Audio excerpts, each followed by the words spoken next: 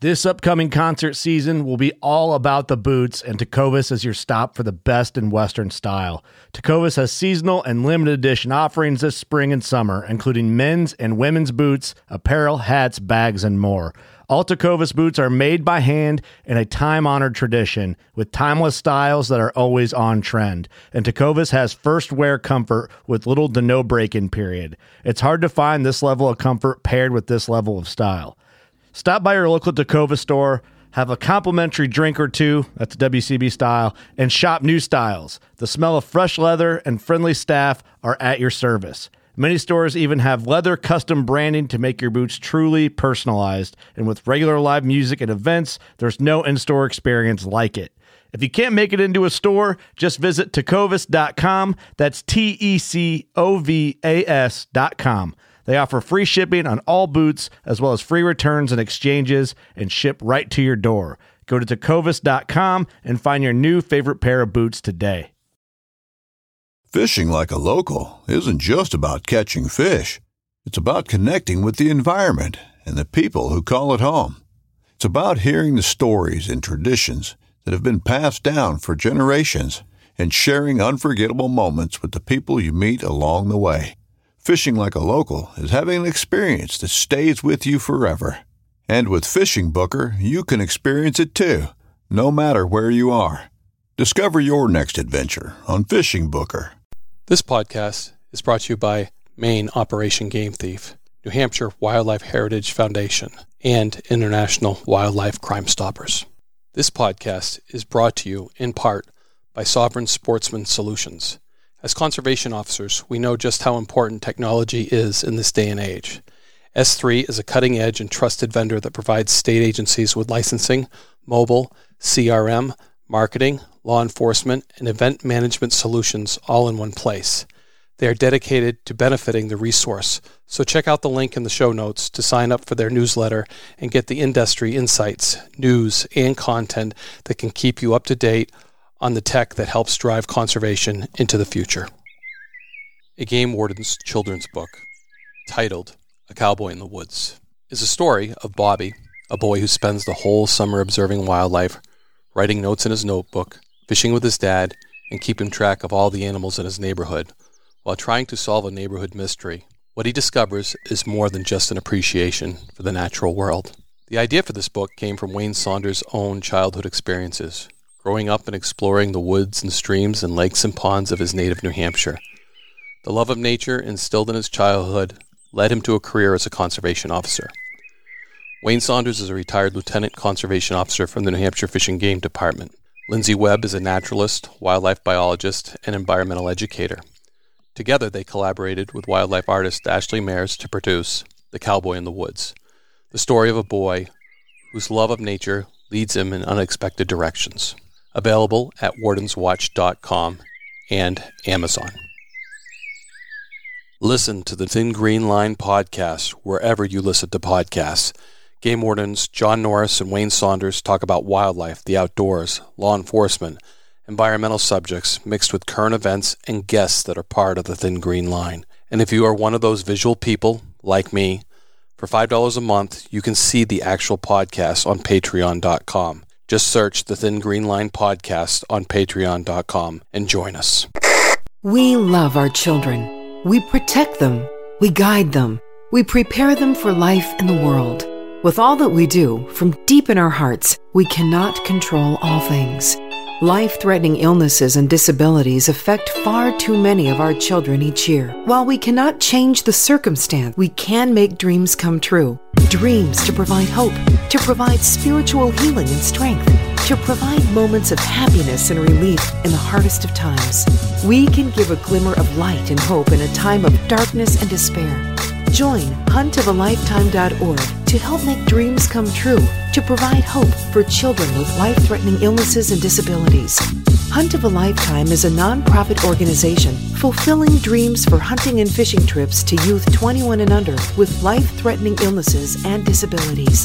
Visit huntofalifetime.org to learn how you can make a difference.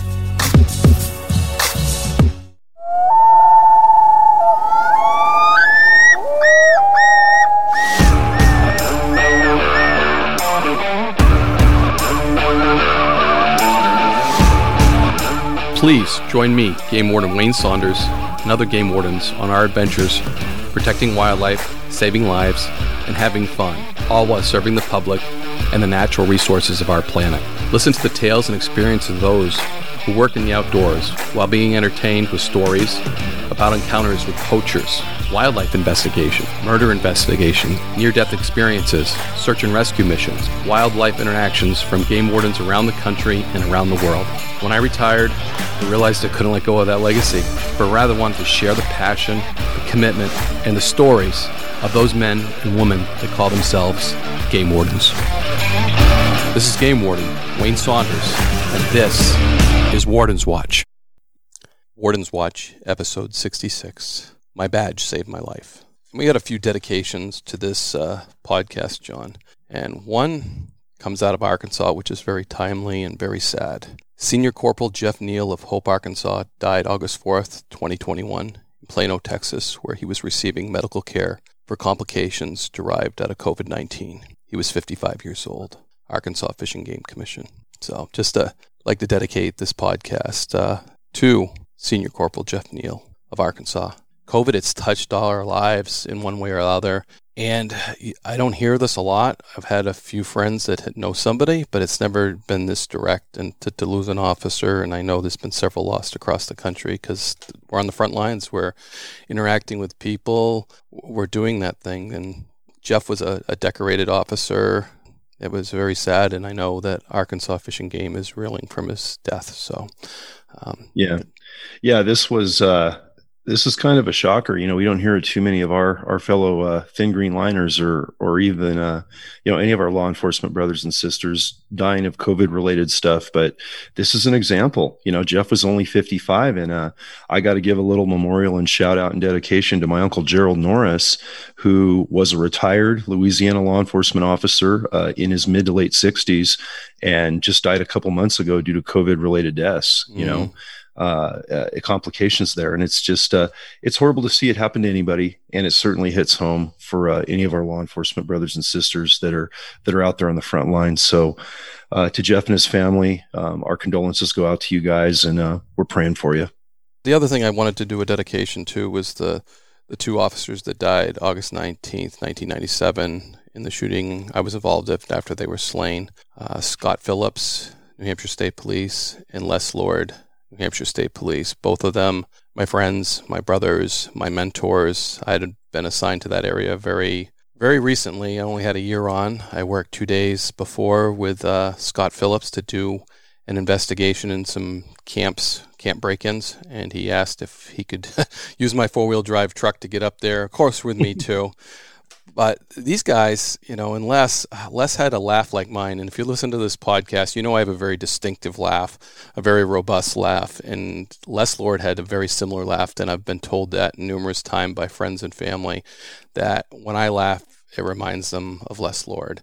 And these guys took me under their wing. New guy in the area. It didn't matter what uniform you wore, John. You're rural New Hampshire, and we all did the same job. Scott helping me to learn investigation skills, breaking into those camps. We'd been at a wedding for another local police officer, Jimmy Crosley, that Saturday. Yeah, it affected a community. It certainly affected our tight group of law enforcement. A dedication to them too. So yeah, for sure, Wayne. And as I researched this with you, and I know this is the first time we are publicly going to talk about your shooting, incident way back at the start of your career, but I felt like I know these guys. I was there. In Rich Carey's book, In the Evil Day, that really chronicles this so well, and that we have on the show around this series around your shooting incident. I felt like I got to know them during the read of getting to research this and know your story a little bit better before we dive into it and discuss it. And then certainly I can see the bond you have and had with those guys. It wasn't, badge specific. It wasn't patch specific. You guys were just a team doing the rural law enforcement thing like we all do on the game warden front, right? These were your brothers. It wasn't just an allied agency response for help. And then to see everything go down that day, which I won't give away yet because we're going to certainly talk about it this many years later, it still hits home for you. I know it does, and it's got to, and it's tough. Mm-hmm. Warden's Watch, episode 66. My badge saved my life. All right, brother. Now this one that we're talking about today, it's all about you. It's all about your most critical incident that you ever experienced during your career. This is all about probably the most dangerous day. I think I'm speaking accurately on that you experienced in your career. One of the most frightening, one of the most heroic, but one of the most educational for you as a young game warden starting out. And I'm going back all the way to the start of your career. And you had only been on a year when this shooting incident occurred on August 19th, 1997. You've been on about a year, right? A little more like 2. I had been assigned to that area for about a year. I was hired in 95, so just a little more than 2 years. You know, that was your officer-involved shooting incident of all officer-involved shooting incidents that, you know, you've experienced, and it almost took your life. You were dangerously close to not surviving and having a great career that lasted 28 years. And now here we are talking about it on a podcast. I know. Shortly retired after both our careers. And it's surreal, Wayne, because I got to let our listeners know, we started to breach this idea when we met for the first time at an IWC conference in Lake Tahoe 2 years ago. I think I had been retired a month or 2 months or whatever it was. And I was on your podcast, this new Warden's Watch podcast, in your hotel room, getting interviewed over my first shooting incident when, you know, my partner warden was shot and almost killed. And it triggered a lot of emotion with us both. And we talked off recording about your incident a little bit, which I knew very little, if anything, about, you know, until we had met. So it was really emotional, eye-opening for me, understanding what you went through that day, just on the periphery before I got to dive in and research it. And now here we are, partnered up on this awesome podcast platform and hearing these stories all over the country. But this was your hometown. This was working with allied agency law enforcement guys that you were building friendships with and partnerships with that, you know, have lasted a career. Unfortunately, because we lost 2 state troopers, we lost that day that were friends of yours that you had worked with before. Your life was almost taken and some civilian lives were taken. And this goes back and tell us how it started. Tell us a little bit of background about the infamous Carl Draga, who was the suspect on this. He was the shooter. And as Rich Carey described in a recent interview we had with him on his amazing book, and I'm going to hold it up because I just got the signed copy from Rich, In the Evil Day. And I had read it on Kindle to research for this interview beforehand. This was one of the very first, if not the first, quote unquote, mass murder shootings in the country. Before Columbine, before all of these, media large mass death shootings have happened that total, like, I think he said 293 in U.S. history now, which was just mind blowing. But this was one of the first, if not the first, and it happened on your watch. Take us back to that day, what your mindset was, where you were at in your career, and how it all started, man. So I didn't have any experience with Carl Draga. Never knew him, never heard the name prior to this. And I think it's because I was a young warden and I probably wasn't as up to date or listening to much what the activity was going around in the community and such. You know, really focusing on catching poachers, so to speak. I just right. And that day, actually, I was at the office that the fair was coming up, the Lancaster Fair, and we always do something for that, for outreach to the public. And back then, we didn't have computers generating things, so I was using an overhead and actually scratching out the county, Northern Coos County, and putting the officers in the districts that they patrolled so people could look up at the county and understand where these officers were, and putting pictures on that. And I left the office and I went up to now Colonel Kevin Jordan's house, who is, you know, my patrol partner, I always call him. He had the patrol beside me, so we worked really close together. And he was on a day off, and it was actually a Canadian field day was starting that night. The next day was a field day, a game warden field day. And we have a lot of these in the Northeast where game wardens gather, we do training, we do competitions together. And my intention was to be there the next day, to get in my truck and to head up to Canada to participate in this game warden field day. So it's kind of unique that I was there talking to Kevin, and other officers pulled in at the same time because they were on their way to Canada doing the same thing. John Wimsad, who retired as our major, Jim Nealon, who is still on the job today as a lieutenant. They pulled in because they were on their way to Canada. And just as they were pulling in, we were listening to the radio of about a stolen state police cruiser. And we were listening, a young officer, it's my area, I want to get involved. When we kind of like, did a kid steal the cruiser or what's going on? And that was kind of my mindset. So as I left there, I'm looking for a stolen state police cruiser. And I booted. I have, young officer, when you first get to drive with blue lights on, that's exciting. So I was going to a call and I had my blue lights on and I was heading north. As I get to North Stratford, which is probably 15, 20 minutes from where I was, I encounter that state police cruiser in the state of New Hampshire, but I watch it make its turn across the bridge and go into Vermont. I still have my blue lights on. I had just gotten a fairly new cruiser to me. It was my lieutenant's old Tahoe. It was a pretty nice rig, as a new guy goes. I just got that, and I was pretty proud of it. But as I start taking pursuit, I hear someone yell, "Turn off your blue lights." And you know how you go on a call, your mind starts working, stolen state police cruiser, and my mind had worked, well, once he goes into Vermont, and here I am following a New Hampshire State Police cruiser into the state of Vermont as a New Hampshire game warden. So then your mind starts thinking about jurisdictional issues and things like that. And I'm thinking, well, I just was told to shut off my blue lights, which isn't a bad idea because I'm going to follow this guy until I can get some Vermont help. That's what I'm thinking. We're going to coordinate with Vermont because they're going to have more authority than I do. We, as you know, a lot of us are sworn federally for U.S. Fish and Wildlife, as well as on the ocean with the JEA stuff. So we have 2 federal credentials, which we carry as well as fish and game officers, usually nationwide, I would say, so we can deal with migratory birds and stuff like that are, more of a federal animal. So I cross into that with somebody yelling at me out of a white K car, Aries K car. If you guys remember those Aries K cars, kind of boxy and stuff. And I wasn't familiar with that car either. But I was kind of focused on that cruiser crossing into Vermont. So I shut off my blue lights. And as I get into Vermont, there is there's an intersection. It's a 4-way. And I can see really good in front of me, and I can see really good off to my right. But down to my left is a bridge abutment where the railroad goes over, and it's a cement. One car basically has to pass under this cement underpass to go to the other side, and I can see dust hanging in the air there. And as a game warden, we're usually tuned to a little more of that type of thing. And I'm thinking, well, a car just pulled in there. So he's trying to ditch me, and I know there's a long driveway on the other side of that abutment because I'm fairly familiar with that area. We stock both sides of the river. The Connecticut River's out in New Hampshire, so we stock. So I'm fairly familiar with that area. So I start down that way, but I start slow because I know that he just cut that up there. So I'm kind of slicing the pie, so to speak, with my cruiser. Going in cautiously. Yeah.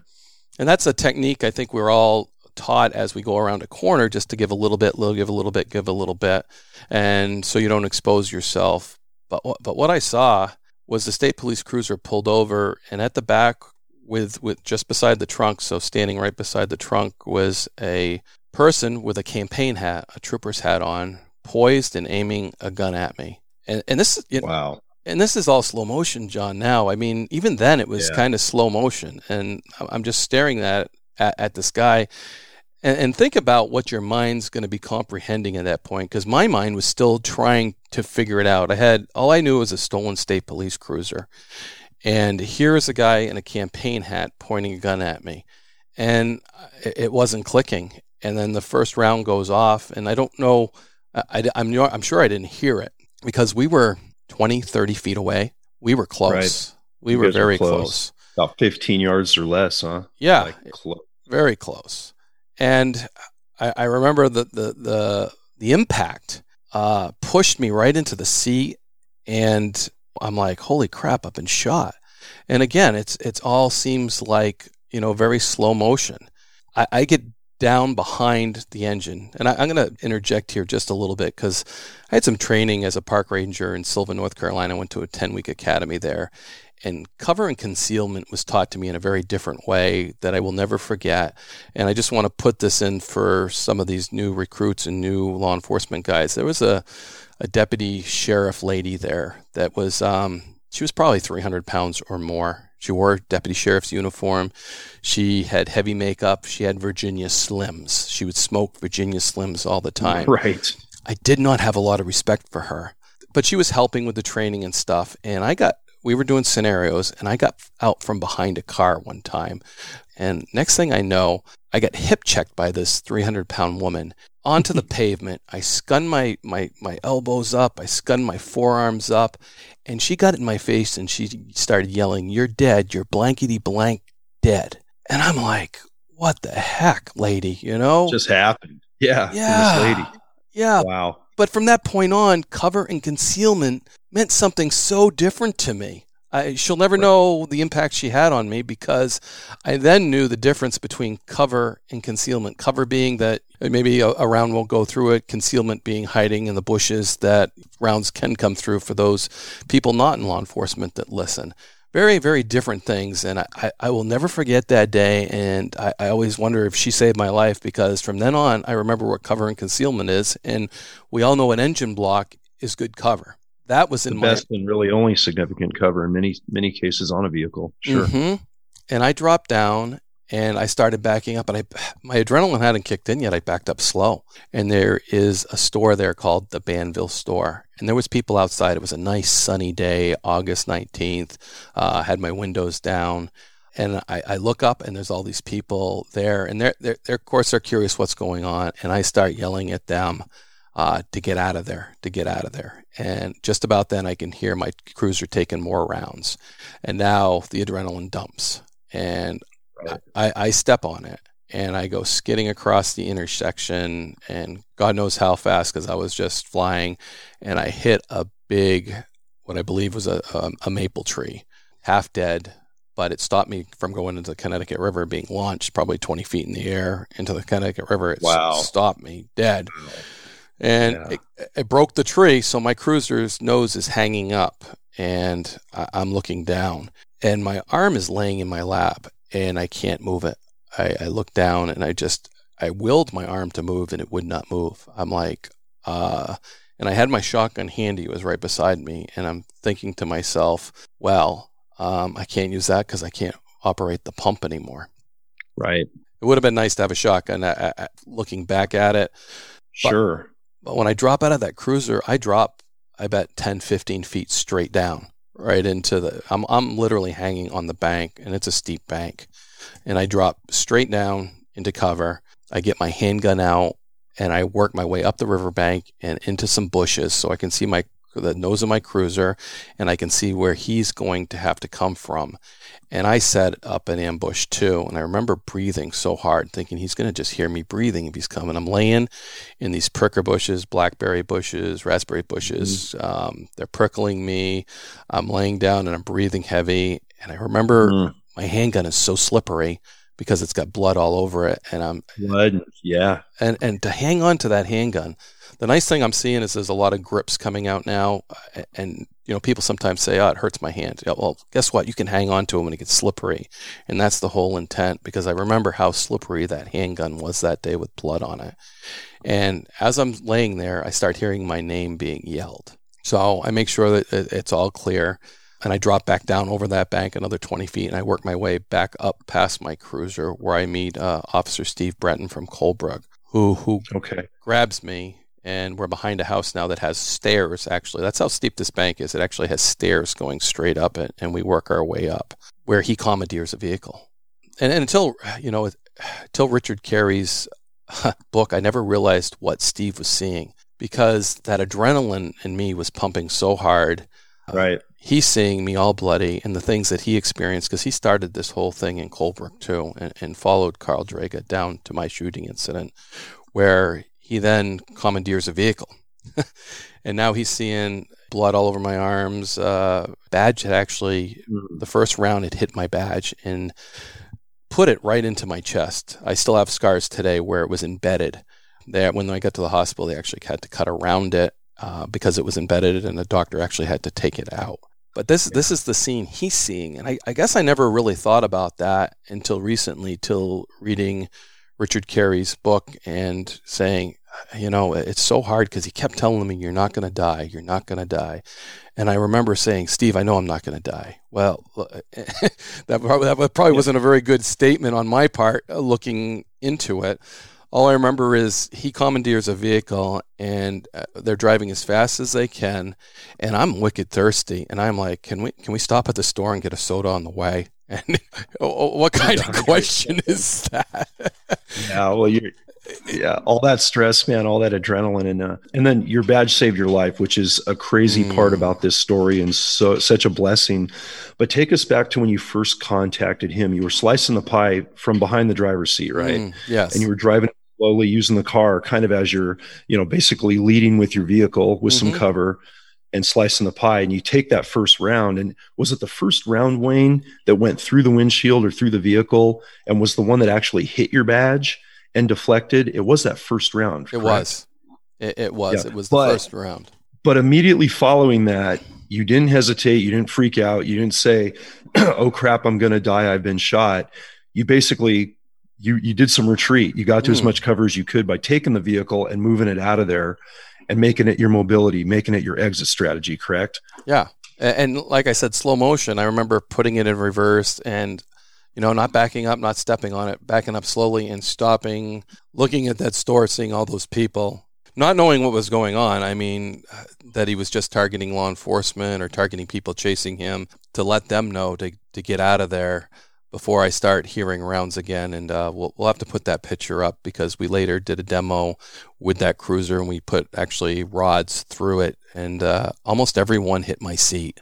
So had I not been laying down, I would have took more rounds for sure. It's amazing how many went into my driver's seat. Yeah, it was madness. And I was just going to reference that picture that's in Rich's book. And it shows all the directions. And that thing looked like, one of the police cruisers out of that movie Heat, right? Yeah. When they have the big robbery scene down in LA. And no exaggeration, your cruiser was shot to crap. I mean, he got a lot of rounds in. He had shooting experience given his history. He was familiar with firearms. He was a good shot. And, you were not only lucky, but you exercised great judgment and great mechanics of just getting low in the vehicle, because you're right. All those rounds went right into your seat. And had that first round not been deflected, man, we might have lost you that day. Yeah. And later they actually found the center of my badge has the state of New Hampshire seal in it. And they looked at that scene, and that's on the cover of Richard Carey's book. It was my shooting scene. They actually found that, but they didn't understand what it was until later, that it was actually the center of the badge that had been kicked off because my window was open. So here is the state of New Hampshire seal, a little round thing sitting in this scene that nobody can put together until later that was my badge that had been hit. Wow. And yeah, those are the rounds that I took. Again, that deputy sheriff in North Carolina probably instilled that cover thing into me for the rest of my career, because I always remember, this is cover, wheels are great cover. Behind the rim of the wheel is another cover. So I had those in my mind, and I think it's because of her. I used to have this gun that used to make a ricochet noise when I was a kid. It went, pew, pew. Right. And those were the noises that made. When they were coming through the cruiser, those were the noises that those rounds made. And I can remember that too. And then I just remember tire marks were left too, is stomping on that, because of course now I get adrenaline flowing pretty heavy, and I know I've been hit, and I got to get out of there. You got to get out of there, and that was obviously the only and proper step to take to save your life, and inadvertently save some other lives. But what was he shooting for a long gun, and how many rounds went into your cruiser? How many rounds were fired? Just for our tacticians out there, looking back on the scene. Yeah, so he was using an AR-15, a .223 round, and thank God it wasn't anything higher. It probably would have gone right through the badge rather than deflecting. Right. And we took 8 rounds, I believe, 7 into the passenger compartment, my driver's side, and then 1 in the door right there. Yeah, and like you said in Jim Carrey's book is that picture, and I have it. We can put that up on our Patreon site or something for additional content. Yeah, I have those pictures, and yeah, it was you're right, he was a good shot, and he focused on that area. Sometimes I wonder if he actually saw the badge and shot at the badge, but who knows from that point. And it's funny because this story continues on, and Colonel Jordan's going to be talking about it. But mine, I end up going to the hospital, and like I said, taking a very crazy ride north. When we get into the town of Colebrook, I remember Steve Breton, who was in the back seat, getting on the passenger. It was on the passenger side back of this Jeep. It was a Jeep Cherokee. He was sitting on the window ledge, yelling and screaming, trying to get people out of the way as the driver was honking and trying to clear people out of the way so we could get to the hospital. And then when we arrive at the hospital, I'm still conscious. They gave me ice chips because I was thirsty. And my lieutenant showed up at the hospital, and I just bought a pair of boots, and you know how for a new guy, a couple $100 pair of boots is a big deal. Big deal, man. And what do they do in hospitals? Poor game warden, I know the feeling. You get a pair of boots, they're going to last 3, 4, 5 years, maybe. Yeah. Hopefully. And I know what happens when I get to hospitals. They get out those scissors and they are cutting things off like crazy, and I'm like, don't cut my boots. Save my boots. You got to save my boots. Yeah. And my lieutenant was there, and he came down. He was unlacing my boots to pop my boots off because he knew that was a big deal. And when I saw him, all I could think of is I just wrecked the cruiser he just gave me. Wow. And I'm like, oh boy, I just wrecked your cruiser. And he's like, don't worry about the cruiser. And then trying to get the badge that was embedded in my chest off. The doctor, when they went to cut the uniform off, they cut a circular pattern around it. And I just remember him looking at that badge and trying to figure out how he was going to get that out and how deep it was and was it bleeding. And, and to see, again, what Steve Breton saw, the first officer on scene. Dick Marini was there as well, who was with liquor. My bicep, half of it was shredded. It was gone. I carry a pretty significant scar to this day. I remember seeing those scars in detail the first time we met when we did your podcast recording. And it's a significant loss, man. And you can see that scar tissue. And that was from that deflection. Just so I think it's really critical that everybody listening or watching understands how amazingly lucky and blessed and how everything came together to save your life that day. Because for that 223 round to go right into your vitals, heart and lung area, deflect just enough, and horrible that it went into your arm, but thankfully it was a non-vital, a non-terminal wound. And the damage that shrapnelized little bullet did was extensive, but ultimately it was a life-saving deflection, wasn't it? Absolutely. If it had not, like you said, hit that little badge, it would have gone right into my chest cavity, into my heart area, and we wouldn't be doing this podcast today. Gripping with everything that came about that week, this is what I grasp. Everybody has their time, and it just wasn't my time. Because I often wonder, you say luck, you say this, and it was hard to grasp, but I think we talk about it with Paula Booth, the counselor, in the last episode of this, is that you feel like it should have been you. You should have been the one dead, not those guys with kids. I didn't have any kids at that time. You have that survivor's guilt, they call it, which is so real for survivors. And I'm sure a lot of people out there have experienced it. And to deal with that, I think I dealt with it in saying it just wasn't my time to have that little amount of metal or tin deflect off of that and to save my life, to go, like you said, into my bicep, out my shoulder. Not a fatal wound. But to look at, what those guys were looking that day, they thought it was a fatal wound. Steve Breton thought it was a fatal wound. And after reading Richard's book and stuff, I stepped back and I said, I just never saw it from that angle. I got helicoptered out of that to Dartmouth Medical Center. And when I got down there, I remember they were telling me, there's a lot of press around. We're going to cover your face and bring you in. So they put a white sheet over my face and took me out of the helicopter. And Brian Suttmeyer, who was an officer, I believe a sergeant back at that time, was down there to meet me. And he saw them taking me out with that sheet over my head and about collapsed, he said. He's like, I just, I broke down, Wayne. I was crying and I thought you were dead. I thought you were dead when they had done that just so the press wouldn't take those photos or see, that type of thing. But it had such an effect on another platform. And these are all little things. And you and I would have had the same experience if we were meeting a helicopter too. We would have thought the same exact thing. The last person I saw was Major Gray. I believe he was a major. He might have been a captain at that time. He had met me in he was the last person I remember before I going into surgery to fix my arm and then wake up. But Colonel's going to talk about this in the intro on the next podcast. But I didn't know what had happened really that day because I was sent out of the hospital, flown to another hospital to have surgery and stuff. I didn't really know what happened that day. I found out the next day watching the news.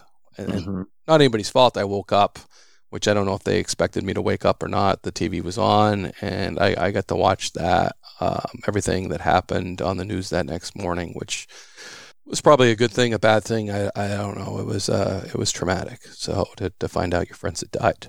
Yeah, it was horrible, brother. And I mean, I feel for these guys. I feel like I know them through you and all the conversations we've had about the troopers and, the civilians and the friends in those communities. And we just talked to Kevin Jordan about this, that these small communities where we both come from, everybody knows everybody. It is a family, and it's not only a law enforcement family with different badges and different agencies, but the victims, people working in the courthouse, and I won't go into all those details because we're focusing right now on your incident specifically, but everybody can get that in the other episodes we filmed on, with Rich Carey's book, with Paula. I mean, we've really covered a lot of that stuff comprehensively, but specifically, time heals a little bit every day, but there's always that solemnness. There's always that little bit of darkness, right? And there's always that pain.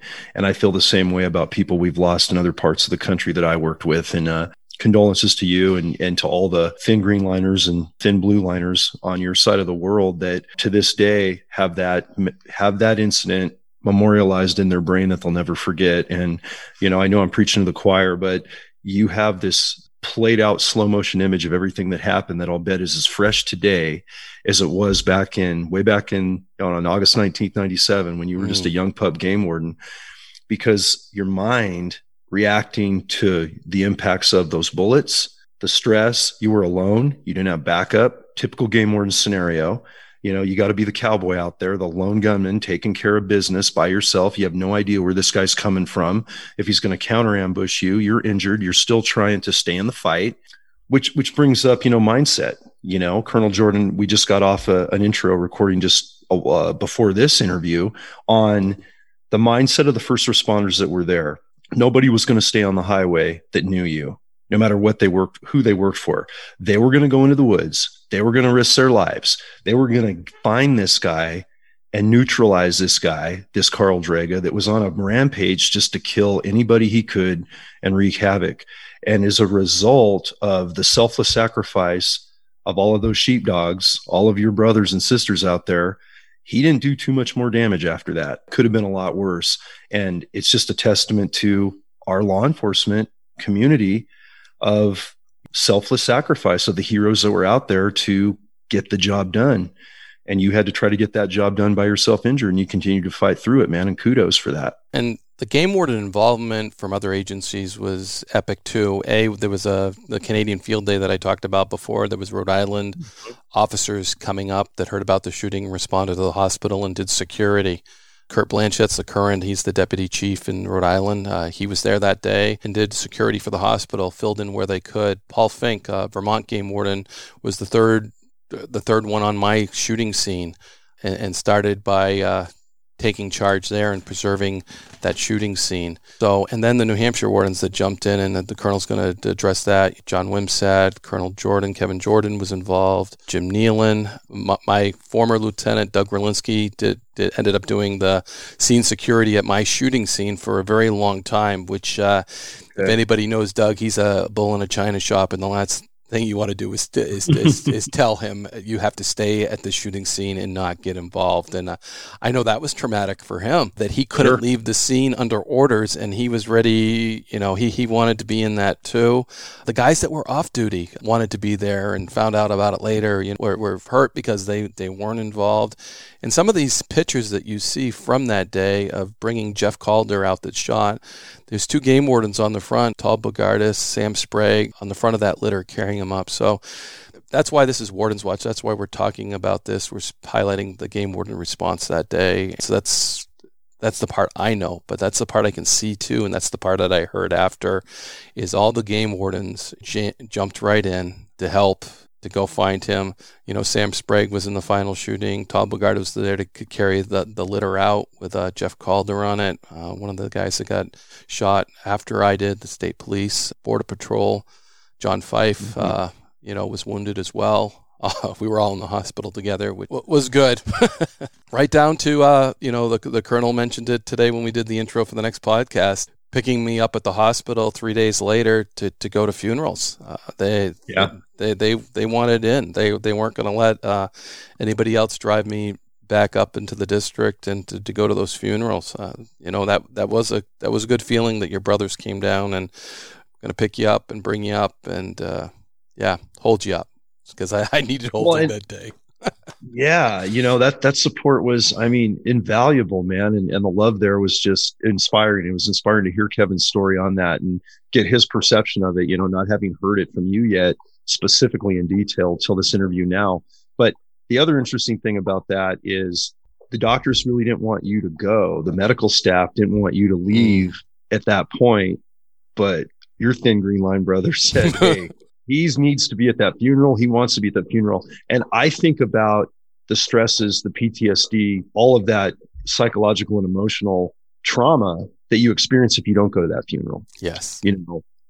All those things matter. And I think the public doesn't realize sometimes how much closure and, working through mourning for the loss of the officers that don't make it in these officer involved shootings we've been involved in, right? That we've worked next to. The survivor's guilt thing you just brought up, Wayne, it is so critical that we process that. It's so critical that we share it. It's so critical that we tell these stories, because trying to suck it up like we did in the old days. And we certainly talked about this with Paula, amazing counselor, and she, shed a lot of light on how modernized we've gotten nationally on the law enforcement front of dealing with critical instances and working through them and not trying to bury them and just be tough and go back out there. But this was way back in 97, man. It was kind of the stone age for peer support, for psychological counseling. So inadvertently, your guys made sure they were starting your healing process. They were, mitigating the damage from, what you were dealing with, and not physically, but emotionally and in your recovery and all of that. And, before we go into your recovery and getting back, those were the early days. I'm thinking back, I started in 1992, and I can tell you right now, 92 to even up to 2000, tactical training for game wardens, to be up with some of the, more tier 1, quote unquote, urban agencies, SWAT-like tactics, active shooter incidences were not being trained collaterally. You just weren't seen unless you were on an elite tactical unit within a police agency. Any of this training of dealing with an ambush situation like you dealt with, an active shooter like Draga, a mass murderer. Did anything change after this, since so many agencies were involved? There were some horrible deaths. You were almost killed. What did you guys do as an agency on the fish and game front to lessons learned, to debrief this thing? Were there any changes in tactics, equipment, firearms to make progressive steps? Was there anything needed out of that? And did the other agencies share some of that with you guys? Yes, absolutely. The first thing, the radio communication was absolutely atrocious. No one could talk to anybody. Right. So that did change, and we ended up in the digital age where we could actually talk to state police. They could talk to us on our frequencies. We could talk to them. Border Patrol as well, even to the fact where they put other radios in some of our cruisers so we could actually communicate with them on a wholly different band. So, Chris Egan, that works on the border a lot, has 2 very different radios. One's directly to Border Patrol and one's for everybody else. But that was addressed, because it needed to be. It was huge. probably would have been a whole different scenario had I known that he had just killed, 4 people in Colebrook. I wouldn't probably have responded the way I did. A stolen state police cruiser to a murderer is totally different, on your response, the carefulness of it. It's always, hindsight's always easy to look back on. But one thing that changed was our shooting platform for ourselves. We went to Mini 14s. At that point, we were the only agency, I think, that had rifles. They were a .257 Roberts Bolt action with a scope or such. So I had my rifle with me, but it was a bolt gun, the Ruger range rifles, the Mini 14s, which was a great platform and that I used most of my career. Nice. Which was huge because that was one of the things that was identified in that shooting that we were lacking. And I think state police started to address that as well because they didn't have rifles at that time. And if they did, it was like you said, the tactical teams had them. So they started to address their shooting platforms as well. And this was the beginning of, dealing with officers involved shooting and emotions and stuff like that. My colonel, Ron Alley, was probably on the cutting edge of that. He called up New York because they had a response team, and he knew they had a response team. So they sent 2 officers. One who taught me in college, Lieutenant Denning Lindsley, was actually one of my college instructors at the SUNY State University of New York at Cobleskill. And that wasn't for me, so to speak. We talked later, but everybody else involved in that shooting, he brought them in for the officers that were involved in that, so they could sit down with game warden peers. I mean, think about this, John. This was 24 years ago. Game warden peers sat down and talked about it. That wasn't happening hardly anywhere. We certainly didn't have the resources to do it then, and it was on the cutting edge. And I'll give Colonel Alley, the kudos for doing that, because I think that made all the difference. And like Colonel Jordan said today, in taking care of your people. Yeah. We now know today how important those things are. We didn't know how important they were 24 years ago. And I'm sure he took some crap from other agencies for doing that type of thing. But what developed out of that was a critical incident team that we developed, Colonel Kevin Jordan being involved in it, and me being involved in it, that we helped a lot of people through our careers decompress and debrief, from DOT deaths to fire department deaths to search and rescue debriefings after a search and rescue where it was a fatal case. We'd debrief our volunteer search and rescuers that were probably experiencing the same type of critical incident that we were. So we were able to reach out to them and start taking care of them as well. I think those were some huge good that developed out of this bad situation for sure. Yeah, you guys were definitely ahead of the game. You capitalized on all the lessons learned. I mean, the first time we ever had peer support and ever talked about that in a peer support group was the first OIS where Kyle was shot and almost killed in 2005. And, from a progressive agency like California, and having just made a peer support group within a couple of years of that, we had no idea that was available. No one was thinking about that stuff in the mid 90s, man. And horribly, you had to go through a really bad incident, take a bullet, lose lives, around this whole Draga incident. But you guys capitalized on every part of that for lessons learned, and it was really a positive, and it's great to see. And learning that from Kevin and from Paula, and what we derive from Rich's book, and you're here to tell that story, and I'm glad we're sharing it finally. Yeah, no doubt, for sure. It's a lot of things that other people can take home, and that's why I think it's so important that we talk about this podcast. And it just doesn't happen overnight. Counseling went on for me for about a year, but I went in. I wouldn't say a basket case, but I had issues, no doubt. And then when I left, I was good with it. And it's getting good with something you really can't change. It's understanding that every situation is different, but there's always similarities on how the body reacts. There's tools that you can help deal with those situations that, us as humans react the same way. So some of the cures, some of the places to heal are similar. I'm never going to ever say they're the same, because until you walk the mile in their shoes, you never know. And, every shooting incident is different. Every person that reacts to it is going to be different. And, some of the traumas a year after, it was a long process to get back in a uniform. So, and that was, I always say the only woman that's ever made me cry is my physical therapist. From that, trying to break down scar tissue. And my eyes would water as she was doing it, but kudos to her, because I think that's why my arm is operates the way it does. I'm blessed with some physical therapists that just went that extra mile to make sure they could do everything for me to make that right. And I spent a lot of time with them, and they broke down scar tissue and worked through that. So I was out 6 months, and then I went to light duty back at headquarters, and I would go to physical therapy every morning for almost a year. Working out that arm, and just kudos to them for taking the extra time, going the extra mile, so I could have the best arm I could possibly have. And I know they took great pride in that, and they were a family before it was over. And then just working in headquarters. I mean, everybody that works in headquarters, no one wants to go to headquarters, but that gave me a lot of friendships that I carried through the years, knowing the inner workings of, the Kremlin, as we call it. Right. Yeah. We call it the Ivory Tower. Yeah. It's our old agency.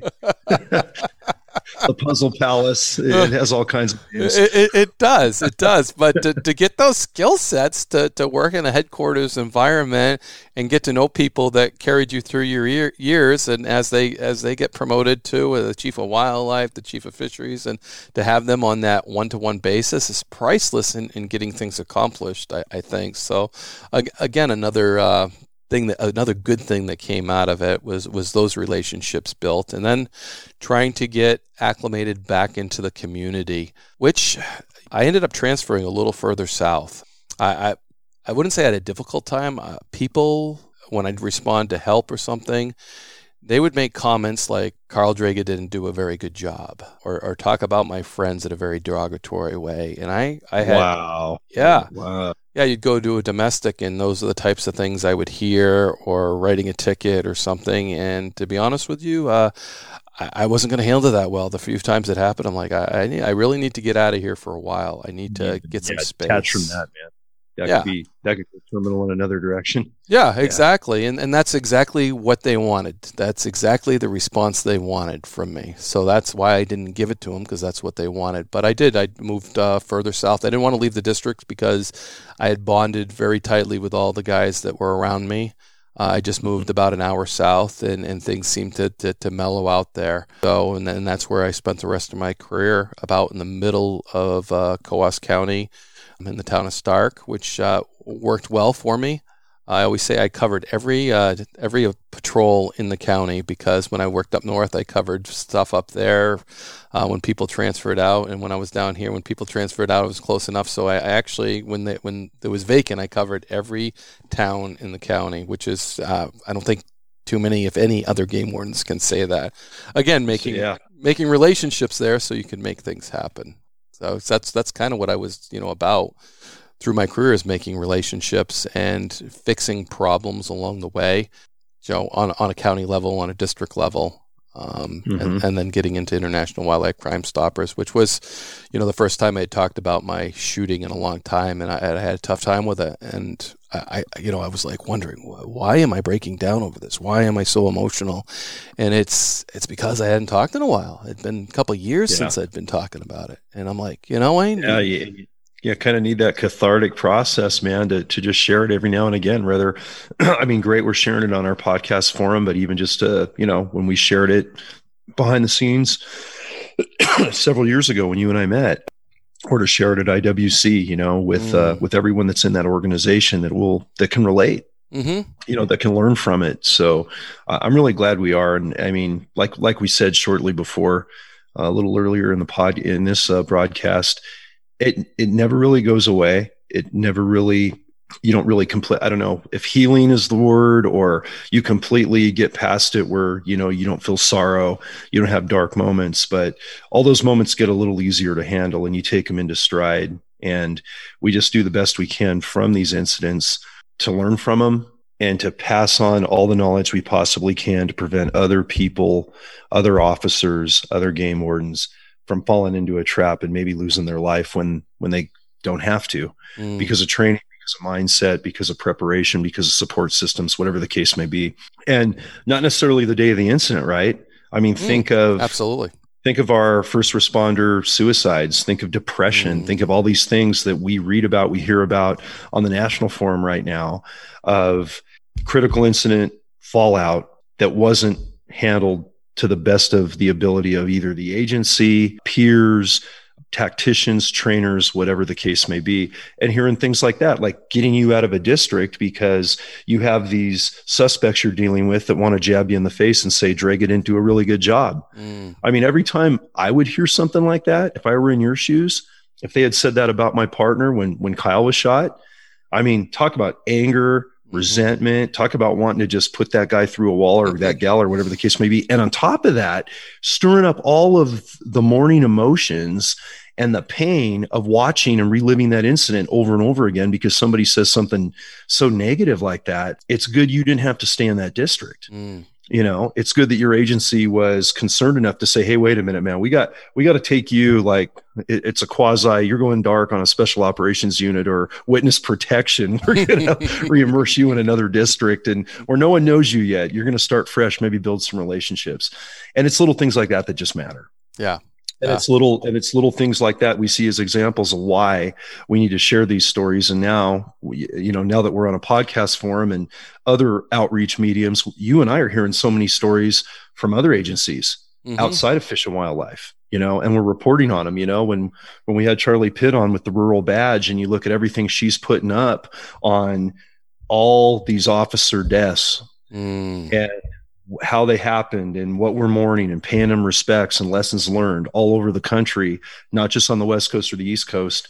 Certainly, I didn't see the necessity of that necessarily while I was laser focused on my career in my world of California. And I'm sure you didn't either, right? In New Hampshire, but now we're seeing it on a bigger scale. So your incident plays to that. It certainly plays to just a horrible situation that worked out under the best possible way it could have for you personally. And I think for our agencies to learn from because of how it brought everybody together and how everybody had each other's backs. And that's inspiring anytime you hear that. Yeah, no doubt. And it's the year after, like you said, that's almost the more critical time, the time after when everybody's gone away and it settles down. That's you're right. Those are the times you start really thinking about it. And there was some issues along the way. I tried to transfer out earlier, and I met with a lieutenant, and he basically said he didn't want a broken officer. Wow. Yeah, but at least he told me the truth. He was honest. I was a little hurt back then, but after I look at it, A, it worked out really well, and B, thank God that he told me the truth. I can appreciate that more so now than ever. And I always remember when we did our interview, and I know it's near and dear to my heart. That's why I go at it. But I remember the look on your face when I started asking you about the time you had with your partner shot, because to me, putting myself in those shoes probably would have been more traumatic than what I went through, is having your partner there. And I remember you looking at me and I'm like, I just ripped off the Band-Aid and maybe I shouldn't go there. And then you just took a deep breath and we talked about it. And after we stopped, you were like, man, I haven't talked about that in a long time. And good, bad, or indifferent, man, that's where I went. And I'll never forget, because the look on your face and deep breath, and down we went, because that was such an impact. And I tried to put myself in your shoes and said, wow, that's worse than being the victim. Is being there. It's that's 100% accurate, Wayne. You said that just spot on. I mean, to see a young game warden shot and bleeding out in your arms and waiting for help that's not coming, and being completely helpless to do anything but just deal with the medical trauma as best you can. We don't like to feel helpless in our job. No, we don't. No. We're alphas. We want to be there to protect ourselves, our family, our friends, our partners. And that was the horrific part of that incident. And I would gladly have, exactly like you said, have taken a bullet for any of my brothers that day. Any of us on the team would have, and any of your brothers would have as well. Absolutely. And getting to know Colonel Jordan now in several interviews, and just what a great partner and what a great leader to have over there at the top, in the top echelons of your command staff for New Hampshire. I'm inspired by a guy like Kevin. I just am, because he's that guy. And we need that guy, that woman, Right. Nancy Foley. Mm-hmm. We talked about her. What a great guest on Warden's Watch. Yes. An inspiration, a mentor, and a friend of mine who was my chief through that shooting incident you just referenced. Her love and support was invaluable to where we would go and progress and how we would pull positives and grow as an agency and, take any adversity fighting the cartels at face value and continue just to kick ass. That's what we need in leadership. And, when you don't have that support, the depression, the spiral, the self-doubt, the lack of confidence, when you have all the tools to be an exceptional law enforcement officer, not just a game warden, but an exceptional first responder, an exceptional sheepdog, it's heartbreaking. It's heartbreaking when you don't have that support. And you were very lucky that you had it. I was very lucky that I had it. But there's a lot of agencies and a lot of, guys and gals out there doing our job that we've heard stories that didn't have it, or their agencies don't, it's a little less personal. I don't know. But the bottom line is it's super critical. And it was critical to you getting back on that road to recovery. But so you were a year out, you were agonizing through PT, trying to, and I got to just point this out. The biggest thing Kyle said when he was shot was he was so motivated, such an amazing officer.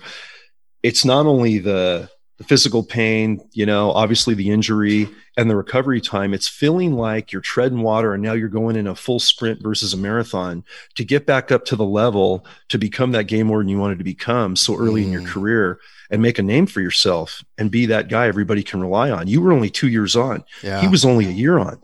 So I kind of, parallel you and Kyle at the same point in your careers of two motivated guys. And now all of a sudden you guys are both shot and fortunately you survive, but now you got to play catch up. You got to prove yourself to everybody else. You got to prove yourself to yourself. There's all these different things going on that I can't even fathom because I wasn't there. I'm just watching it. So how was that year for you? And having been Kyle's supervisor, knowing the year he went through to recover and the aftermath of going back in the field and having all those bugs to shake off, so to speak, how did it affect you? Talk to us about that. And when you really got to the point where I got this, it's all, afterburners moving forward. I'm not, looking back over my shoulder. I don't have that anxiety. I'm just going to be that game warden I'm meant to be. Yeah, it was a long process, and there's peaks and there's valleys through the whole thing. Working through with a counselor is great because you can stop in that counselor, whether you're meeting once a week, once a month, or whatever, and kind of dump on these peaks and valleys to where you're at, and hopefully they have some insight for you because they've counseled other people that have gone through this type of stuff. Yeah, so it physically trying to get back, I'll never have the strength that I had, but always thinking that, geez, this is great the way it is. Because I'm alive and it's functional. This could have been the end of my career, John, and that would have been the worst thing for me because, I always wanted to be that cowboy in the woods. And if Carl Draga took that away from me, I would have been very angry. Right. So that in itself made me, no one was going to take this job I wanted so bad for my whole life away from me. Nobody. So that was a motivator. That was a motivator to get back and get integrated and to get things going. And there was other things occurring through this time frame too, like being a guy with 2 years on, I didn't have enough sick leave. I didn't have enough annual leave. Right. I burned it all out. It was gone.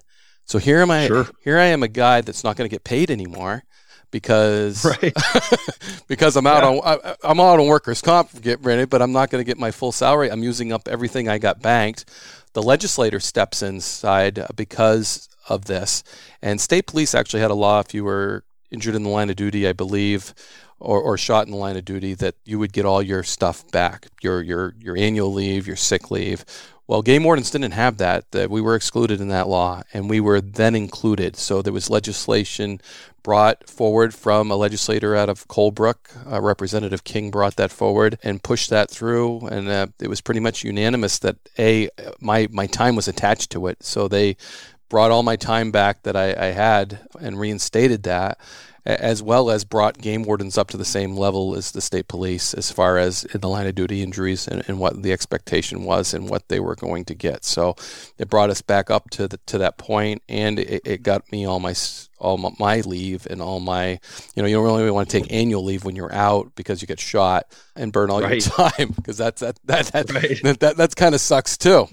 But there's a lot of that goes on, and with any injury an officer has as they work through it, it's very similar to trying to get back to that spot where you are. And the older that you get, the worse it gets too, because your body doesn't heal quite as it like it did when I was right.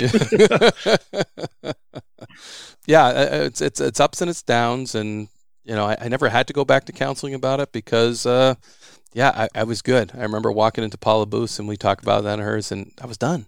That was good. Physically, I wasn't there yet, and then getting back into the community too was tough. And once we made those changes and I transferred out just a little ways, I think things were flying pretty dang straight, which it worked out well. Yeah. So, and then plenty of time after that, I got assaulted again about a year later out of that. He ended up doing some time in the county jail, but I think I responded appropriately. I had other law enforcement officers with me that responded appropriately. I actually learned a lot from those beginning incidents, from the shooting, about getting back up and not trying to tackle things all yourself, incorporating to the point of, I went to a state police officer when he was off duty. and he's like, I'm off duty, Wayne. He goes, but I'm not going to let you go alone. Off duty, he jumps in my cruiser and we go address the issue that ends up in an assault and an arrest. And, that was great of him, Scott Stepanian, to do that. He stepped up to the plate, and we also got some other backup to address that problem. But and we're always on duty, no matter what. I would have done the same for him if he needed help. I've been called by state police when they needed something in the area. I know you're off duty, but it's just up the road, Wayne. Can you help? Or you just signed off, I know, but there's a trooper that's in that area that needs backup. Can you go? We all jump on that board and we go lend a hand, because I think the more rural you are, and I love the rural badge because she highlights what we do out in the country, out in those rural areas, as game wardens, as sheriffs, as local police officers, as state police officers.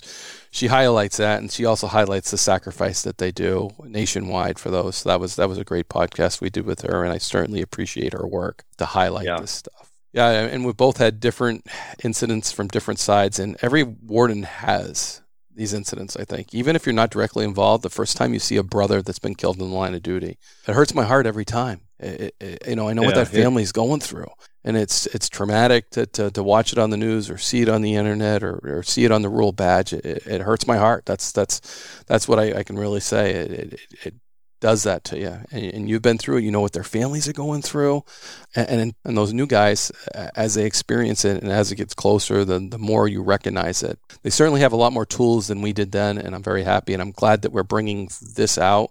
I'm glad we're talking about it, because some people, they don't want to ask me, and then it comes out. They're like, "Hey, Wayne, do you mind talking? Can I ask you a question?" I'm like, "Absolutely." I would bring them to where I got shot. Talk them through the scenario. Hey, this is where I got shot. This is where he was standing. This is where my cruiser was. This is where I ended up. I brought my son there. As a matter of fact, we were there the other day, and I'm like, did I show you? And he's like, yes, you did that. So that's important to see those things and understand. And when you're having these conversations, you can actually put the visuals on there, and it's good training. Yeah, it's critical. It's invaluable, especially for a young warden's career. And, Charlie over at the Rural Badge, we just talked about how many officer deaths we get, reminded of through her information, through her outreach. And, the days of being that, solo cowboy in the woods on that single horse we ride, we're trying to eliminate that as much as possible. We're trying to double up on patrols. Right. I know on the California front, the unique part, we talk about this a lot, is a game warden, you got to work alone. You may have your canine with you, you may not, but 90% of the time you're going to have to think on your feet, get out of a situation if you're being ambushed like you did. And, I have countless stories of stuff, we narrowly avoided, and stuff I did by myself 20 miles into the backcountry with no backup. But, getting away from that with all of the different dangers we face, domestic terrorism, I think about, multiple armed gunmen, in the woods and stuff we deal with on the Met front with the cartels, that are everywhere in the country doing lots of stuff. It's great when we can double up, and agencies are starting to see that. And even with manpower issues and us still being limited in numbers, we're still encouraged now to double up rather than, wait a minute, guys, you're not covering enough territory being out there by yourselves in your independent districts. And that's a change that comes out of incidences like yours, Wayne, like incidences of what we face on the West Coast. But The other point that I think we got to share before we close out is when you mentioned it, you got to that year mark, you had that last talk with Paula, and you're like, I'm good, you know, and you were still sore. Your body was still coming back. But you know what? After seeing what Kyle went through on his physical recovery of pushing, you know, and his gunshot was by far a career ender for most game wardens, but he pushed through. He was not going to let it stop him. So he came back physically in a year. He was sore, but he was climbing like a mountain goat. He was out there doing it. But mentally and emotionally, psychologically, maybe not so much, maybe too soon. You know, maybe a little overzealous in some things, maybe not, you know, things we've talked about and I'd almost rather have that psychological complete package and be whole that way and carry around some scars a little later before I get back in. And we always reverse engineer and do it the other way. Once we can physically do the job, hey, we're alphas, we're sheepdogs, we're not victims, we're not sheep, we're going out. And that's a hard pill to swallow. And it's not good for the officer. It's not good for the public they're going to serve. And it's certainly not good for the families, the friends, the support system. So you did it right. You were very lucky that you had Paula way back in the day when extensive counseling was not encouraged. And I think that's a huge message out of your situation here. Yeah. And the interesting thing in that podcast is she's starting to focus outside just the officers and their families and everything else they're going through so that she gets the whole picture of that incident and addresses any mental health that needs to be addressed. And I'm so happy you brought up the patrol thing too, because I always encourage my guys to work together, and it's because their backup is always far away, and that's if they can be found. That's if they can be found. So two guys. Operative word if there. Yes. Critical. Yes. And there's two sets of eyes there. There's two sets of ears. There's a witness. It's just so much more effective, I feel. And you drive each other to be better game wardens too, or be better police officers too, because you start looking at the details. You know, one guy's doing the talking while the other guy's doing the looking, and might see that hidden handgun, might see that violation, and then, you know, be able to communicate that to the other guy. And I think me and the colonel worked a lot together, and I learned his techniques for interviewing because he's a fantastic interviewer. And I hope that's reflected in, you know, whether it's the Warden's Watch podcast, the Thin Green Line podcast, my interviewing skills were developed through Kevin Jordan and doing investigations into wildlife crime. It just, you take their strengths, and when he left me to be a lieutenant in the southern part of the state, I actually took a whole bunch of my cards and I wrote on the back, "This sucks," and I would hide them. I'd go in his office, and when he was captain and stuff, I'd stuck them in it, so he'd find my card with "This sucks" on the back, because we were close. We had a good time, but awesome. Yeah, but I was a fledgling, and I was able to fly after that point. When he left, it was my turn to fly. It was my turn to take up the reins, to be the sergeant, to be the lieutenant, and lead on those fronts, and encourage my guys. And believe me, some of my good game warden friends used to bust my chops about us working together all the time. And I'd be like, yeah, we do work together all the time. I remember a defense attorney saying, yeah, you guys hunting, you know, you're a pack of game wardens. I said, well, the best hunter in the woods is the wolf, and they hunt in packs. So why wouldn't we? Right.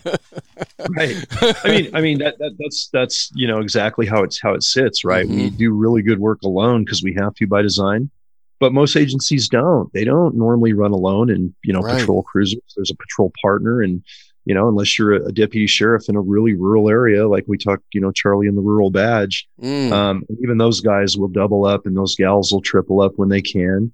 And we're just starting to do it. So it shouldn't be any different for game wardens. It's just not traditional. Right. And it's progressive, because a bottom line is a little less call response versus officer safety and going home that night. I mean, come on, let's do the math. What's really most important? In the end of the day, with the challenges we face as law enforcement officers as a whole in this country now, with all the dangers that are out there, I'd rather see us doubled up with a canine.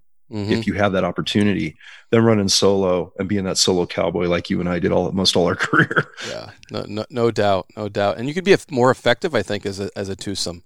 I think the quality as a supervisor, look at the quality of the cases that came out of those, and I don't know if we would have got that quality with a single guy, not being able to watch and look while he's, engaged with a suspect, to find that evidence by looking and then develop it right away like that. When you have to keep your eyes on that suspect, when you have to, that extra set of eyes can just do so much. And the other thing, he's listening to the conversation with the other person, and he's developing questions as well. So when there's a pause, now I have questions, just like you and I do when we do our interviews. Where sometimes we read each other's mind, and I'm like, oh, he took my question. Okay, I got to go to the next one. But you develop that working relationship where you start knowing what the guy is up to, how he's feeling it out, and you're formulating that next question in your head. So when he takes a break, now it's your time to ask the questions, and he's starting to formulate other questions, and it just develops an investigation so well. And the Colonel and I were so effective at it. It shocked me in the long run that we could actually think what the other one was doing, and we knew what track we were on and where we were going. And so those are the things that, like you said, supervisors really have to look at. The quality, maybe the quantity is not going to be there, but the quality, I think, is going to step up. The safety steps up. The response to a game warden in distress, if you can find them. That was always my fear, if they needed help.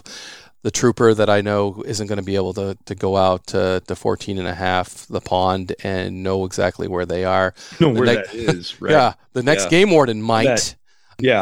And then you're going to do a U-turn at this abutment. Then you're going to go down a levee road, and you're on a Willow 2 track, and no address. Access road tracks. They're like, what? Yeah. I don't run my cruiser down there. Yeah, no, where you were ambushed. That all stood out. As I'm reading the book and then hearing the story and diving into the forensics of it, and actually the logistics, and it's and again, in Rich's book, he outlines that pretty tightly and the training video and stuff. But that's it. That's it, man. We just work in such crazy locations. Yes. And they might even not be that far off a highway, but just finding the right road to get that quarter mile or that half mile where the shit's hitting the fan.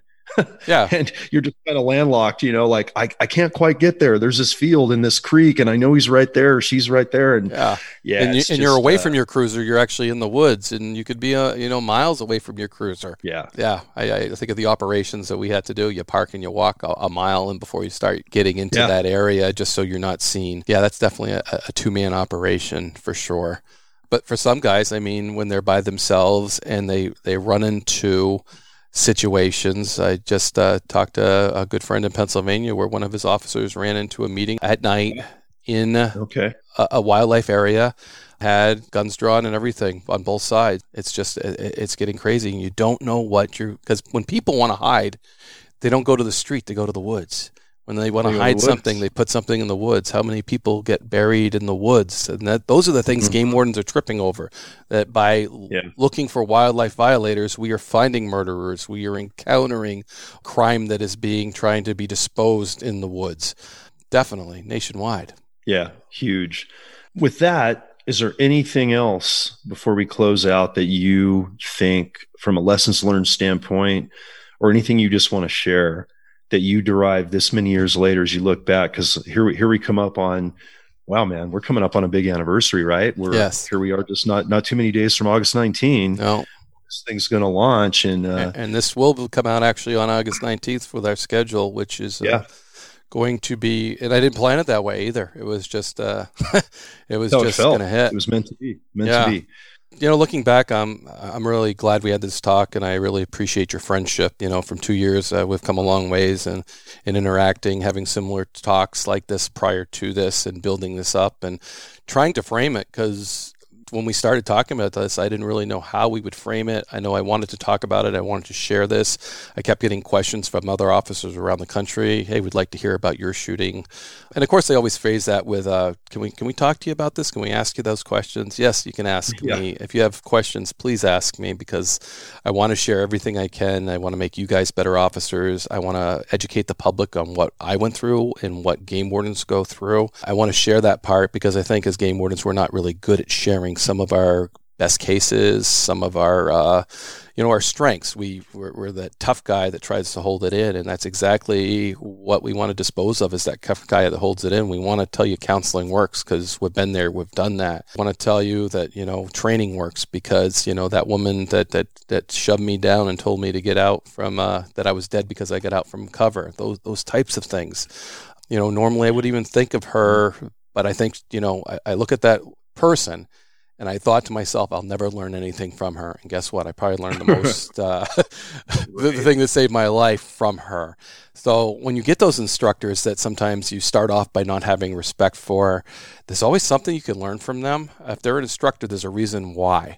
But, sometimes we start criticizing, especially as law enforcement officers right away, our instructors. And there's always something they bring to the table. Take that, extract that. From every training, there's a reason you're getting trained in it. It's, sometimes, we all think it's from headquarters, but it's not. There's something we can get a value out of that. And as a general public, I want you to know that your game wardens, your law enforcement officers, this is where they're at, this is where they've been, and this is where they're going, and they need your support. So, and if you're listening to us, I'm hoping you're supporting us. So, yeah, no, thanks, John. I really appreciate this one. It was tough. I got up at 5 o'clock this morning and I reviewed newspaper articles. And again, I was looking forward to it. Not really, but once we get into it, it feels good when you get it all out again. It starts to build up as August 19th. It gets closer and closer. It always builds up. But it's good to release. It's good to talk about. Yeah, no, my honor and pleasure, brother. And I'm glad you wanted to do this way. And the research into this and reading Rich's book and looking at videos and talking to Paula, I've learned a ton. And learn more about you. My partner in crime, so to speak, on this podcast and everything we do together for the Thin Green Line. And I think we're really blessed to have the coast to coast fanfare and just bring the whole country together. And that's a real privilege. That's a real treat. And these are hard things to share, and I'm glad you were willing to do it. Yeah, I think everyone's going to enjoy it and get something out of it. And we look forward to feedback or questions from any of you folks listening or watching this one. This one was special to Wayne and I for obvious reasons, and hope it resonates with you guys as well. I'm sure it will. We can never forget those guys that gave that ultimate sacrifice, no matter what.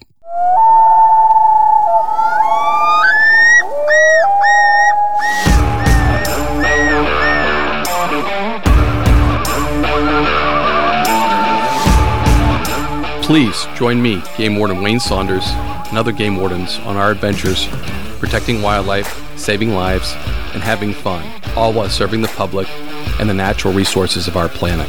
Listen to the tales and experiences of those who work in the outdoors while being entertained with stories about encounters with poachers, wildlife investigation, murder investigation, near-death experiences, search and rescue missions, wildlife interactions from game wardens around the country and around the world.